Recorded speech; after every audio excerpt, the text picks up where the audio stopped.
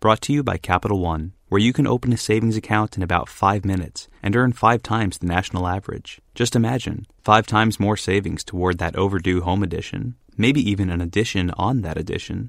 This is Banking Reimagined. What's in your wallet? Capital One, N.A. member FDIC. For more downloads, go to ft.com/podcasts. Wearing socks on the outside of your shoes makes you less likely to slip on icy paths. Promoting people at random makes companies more efficient. These two hypotheses were among the winners of this year's Ig Nobel Prizes, handed out by Improbable Research, an organisation set up to promote academic work that makes you laugh, then think. Yet these two winners do much more than that. The first is an important practical breakthrough. I've already instructed my elderly father, who lives in mortal dread of falling, to put his socks on last as soon as the cold snap starts. But the second hypothesis is even more important, as it applies all year round. It was developed by 3 Italians at the University of Catania, who used mathematical simulations and game theory to make their point. If they're right, with one bound, they've overturned everything we ever thought we knew about management. Though the hypothesis sounds improbable, I have first-hand experience of it working well. Every week at my primary school, the teacher selected a child at random to be milk monitor. If you were picked, you felt honoured and rose to the occasion. If you weren't picked, you took it in your stride and didn't develop a profound hatred both of the teacher who rejected you or of the successful monitor.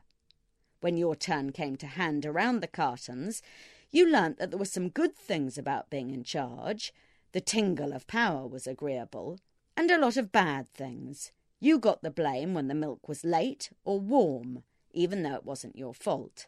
Gospel Oak Primary School wasn't a pioneer in random promotion. Ancient Athens got there first. It chose its magistrates and decision-makers by sortition, or drawing lots, and as far as I know, though my knowledge of classical history is feeble, that society was really rather successful. In the 3,000 years since then, the corporate world has developed a raft of complex promotion systems, all based on merit. We compile long lists of competencies and draw matrices and give people scores. We do psychometric tests, give interviews, role plays, simulations. We have industries of HR people and headhunters to agonise about skill sets and cultural fit. But even with the best will in the world, we often don't know what sort of merit we're looking for or recognise it when we see it. A further trouble is that people making decisions don't usually have the best will in the world. Instead, we're swayed by all sorts of things we shouldn't be swayed by. How tall someone is, or how good-looking they are, what school they went to. We compare them to ourselves, and either hire people just like us, or, under extreme duress from our chief diversity officer, we hire people because they're not like us at all. Then, when we have awarded them the job, we can't get rid of them if they're no good because we chose them. This may not matter much, as it's impossible to tell if they are good or not because of the time lags involved. With management, the proof of the pudding comes not in the eating, but after it has worked its way through the digestive tract. The main objection to promoting people at random is that there would be no reason to work hard if we all knew that promotion never came as a result.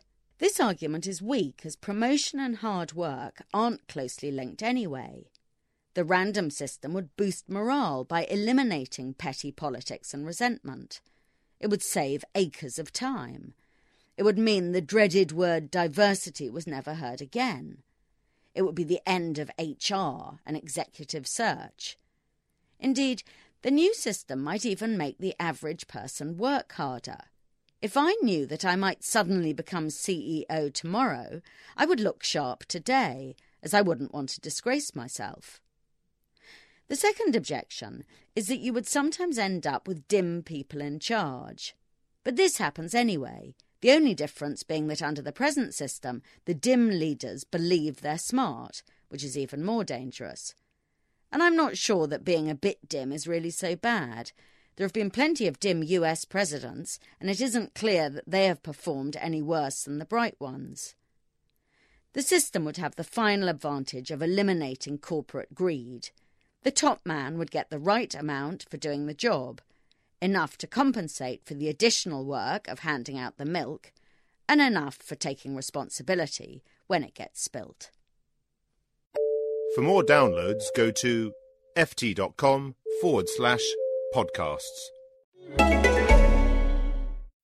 Upwork has the world's largest network of independent professionals. So if you need a UI designer...